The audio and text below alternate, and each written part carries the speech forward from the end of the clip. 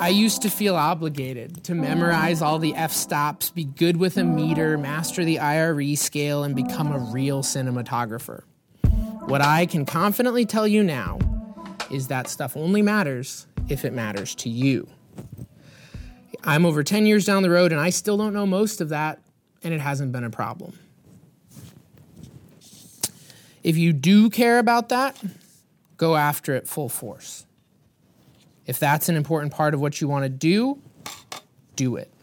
And if it's not, don't let anyone else tell you that it is. If you want to do robot arm food commercials for Dunkin' Donuts menus, pursue that with your whole heart and learn every piece of what needs to happen to do it well. If you care about pharma interviews, get really good at pharma interviews. If you want to shoot rap music videos, immerse yourself in that culture and figure out how to add to the narrative and not just copy what's been done in the past. And if you want to work salary and news and have more family time, do that.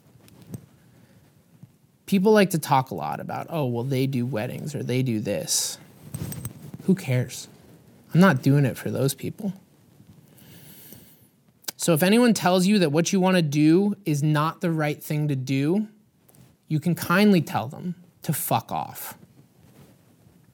And if you decide that what you thought you wanted to do isn't doing it for you anymore, you need to fucking pivot.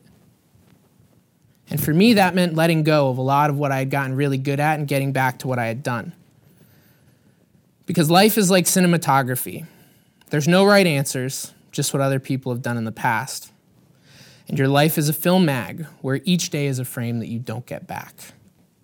You can always relight, but you also gotta own what's already in the can. I hate the term personal projects. For me, life is all personal. I don't waste time shooting other people's visions. To be a real filmmaker, you have to show the world what you see, wherever that takes you. Death to certainty. Long live the dream. Thank you.